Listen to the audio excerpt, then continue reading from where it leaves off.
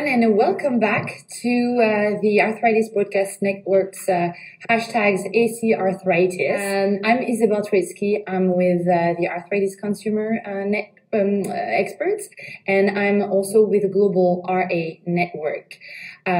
Today, first interview of the day, I'm thrilled to be joined by two doctors, Dr. Lisa Lix and Dr. Lily Lim. So Dr. Lisa Lix is a professor of biostatistics and Canada Research Chair at the University of Manitoba in Winnipeg. And Dr. Lily Lim is a pediatric rheumatologist, clinician scientist at the Children's Hospital Research Institute of Manitoba at the University of Manitoba in Winnipeg again. Thank you so much for being here. Thanks for having us. Yes. So a nice day ahead with lots of meetings, workshops, poster presentations, and I believe you are also presenting or participating in a workshop. So we'll talk about this in a second. First, I'd like for you to say a little bit about what you do and your involvement in rheumatology. So maybe we start with you, Dr. Lix. Great, thanks very much. Well, my interest in rheumatic diseases stems from working for a number of years with clinicians and using large anonymized electronic health databases to study rheumatic diseases, including their burden in the population and health service use and health outcomes amongst individuals with rheumatic diseases. Oh, interesting. And yourself? So I'm a pediatric rheumatologist. I'm a doctor by day and also a clinician scientist. So that means that I do research. My focus is in pediatric rheumatology. And I've also started to work with Dr. Lix as well as my other collaborator on health administrative data. What it is a kind of healthcare big data, and we are using machine learning to try to get at the information in this big population data. And we did it recently using juvenile arthritis, but hope to be able to do it in other rheumatic diseases as well, especially in terms of earlier diagnosis, picking the patients up earlier in their journey. So for children or the whole? Currently in children, but also in the future in adults as well. Okay. Wow, super interesting. So the workshop this afternoon that's named Artificial Intelligence in Practice, Pattern Mining of Healthcare Data for Complex Chronic Conditions. So can you tell us a bit about what patients should take away from what will be said this afternoon? Well, first of all, I think one of the keys to take away is the use of innovative methodologies to try to, as Dr. Lim has said, understand the sequence of events, the patterns of use that emerge from mining large healthcare databases. And we can use those patterns to understand the diversity of patients who have rheumatic diseases, and also how we might use those to better understand the treatment trajectories and outcomes.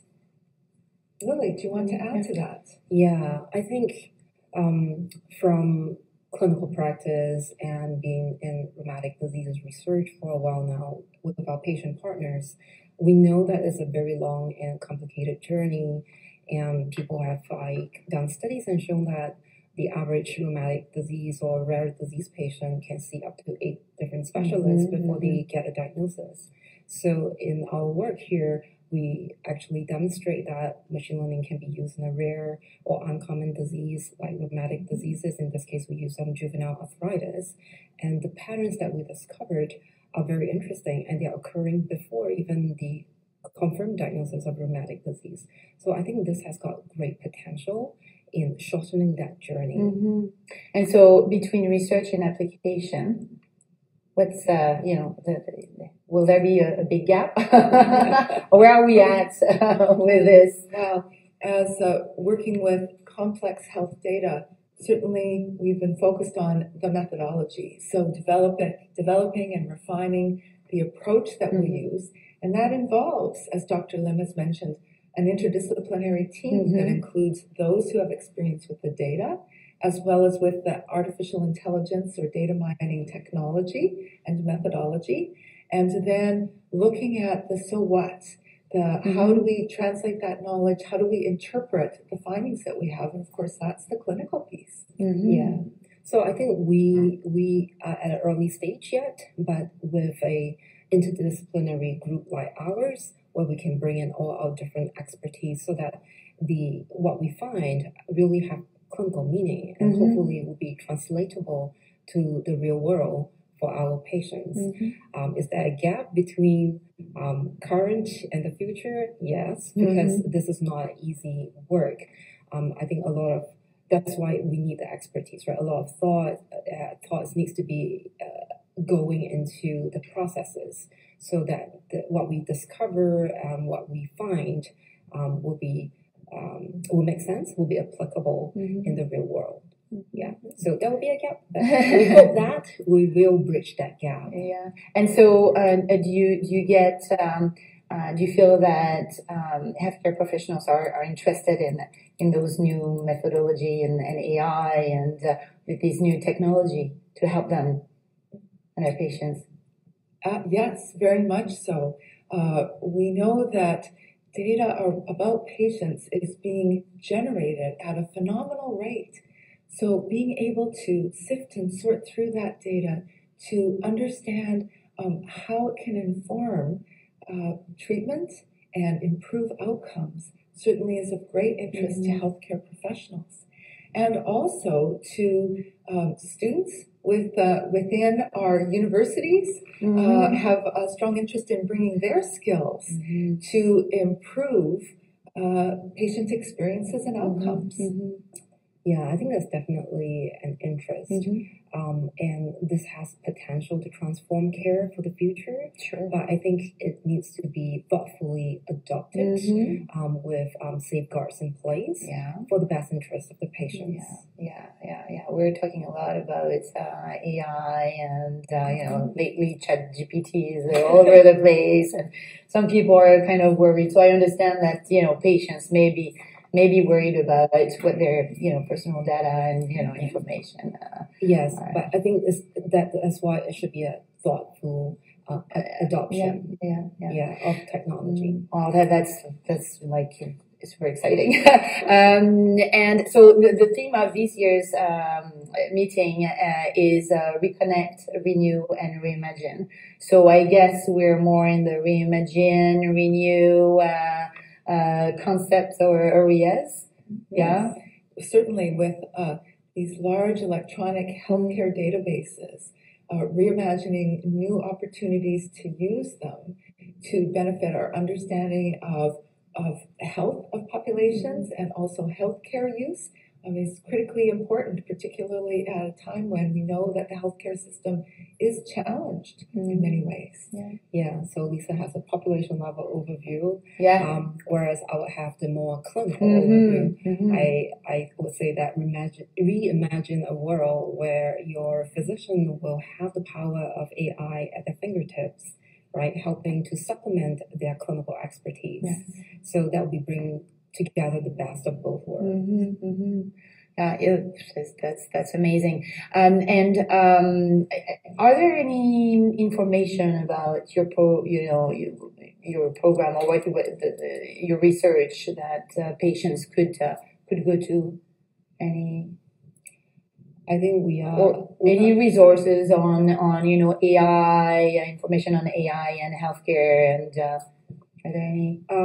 I think for our work, we are currently still in the early stages yet, so it's not out there in the public domain, although we'll be presenting some parts of it during our workshop, and also at another talk at this meeting. But I think in time to come, as we get more information, we may be able to, we will definitely look to disseminate the information and share our information, our findings with patients. Great. And so any other insights or, ideas or that you'd like to share with the viewers out there that would, contribute to improve the patient disease journey or, healthcare outcomes. Sure. I would say that I think we are at the threshold of a very exciting future.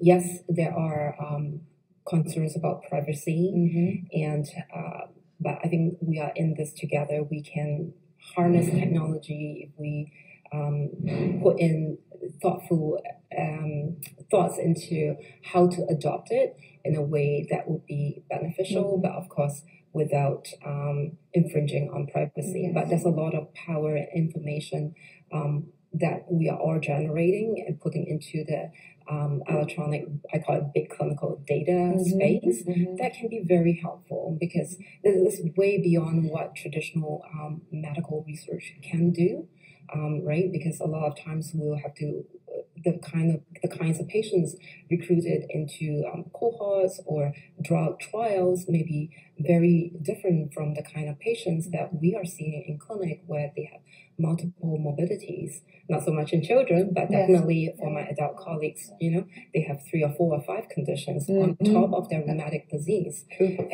But traditional studies or traditional drug trials are not going to be recruiting that kind of patients because it muddies the water, right? But with this real world perspective that we can glean from big clinical data, big health administrative data, I think we will have a clearer picture.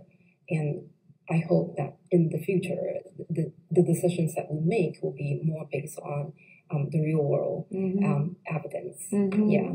There are a lot of initiatives now going on to at the regulatory, especially in Europe, authorities to try to put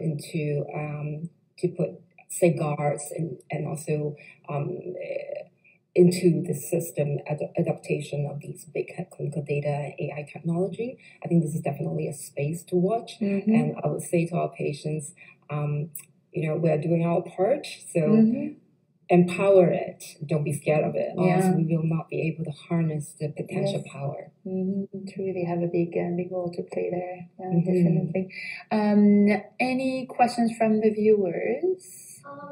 I think the doctors already covered it a little bit, but so the question was, how can researchers and healthcare professionals address privacy concerns in patients?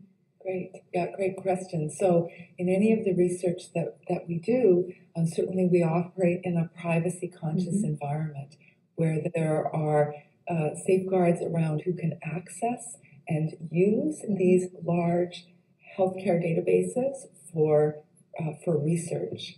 And certainly both provincial and federal privacy legislation, we operate very carefully under that legislation in any of the work that we do.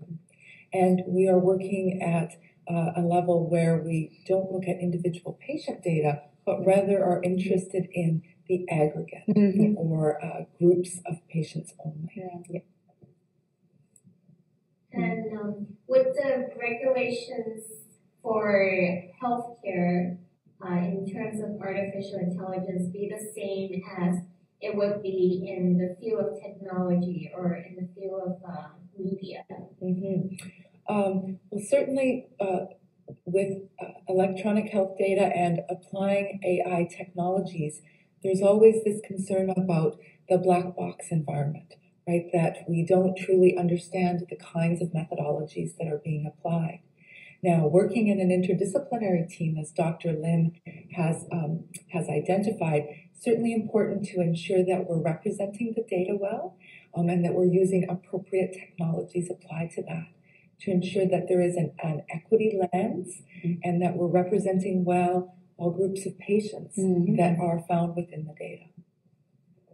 Yeah, true. Yeah. We were at ACE talking a lot about inequities in healthcare, and so I appreciate that. Yeah, and training the next generation to recognize that. I'm in fact part of a national training program around the use of artificial intelligence in the public health sphere, but certainly bumps up against. We have patient partners that are involved because it bumps up against that patient sphere.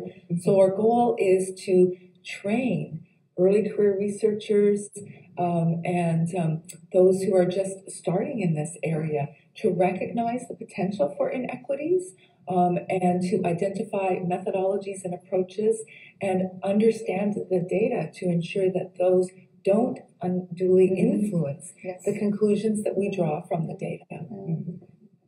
Very good. Any other questions? No? Well, that was super exciting. I'm eager to see the future of your research. Thank you so much for being with us today. Good luck for the workshop. I hope it will be a very dynamic one. Thank you all for watching us.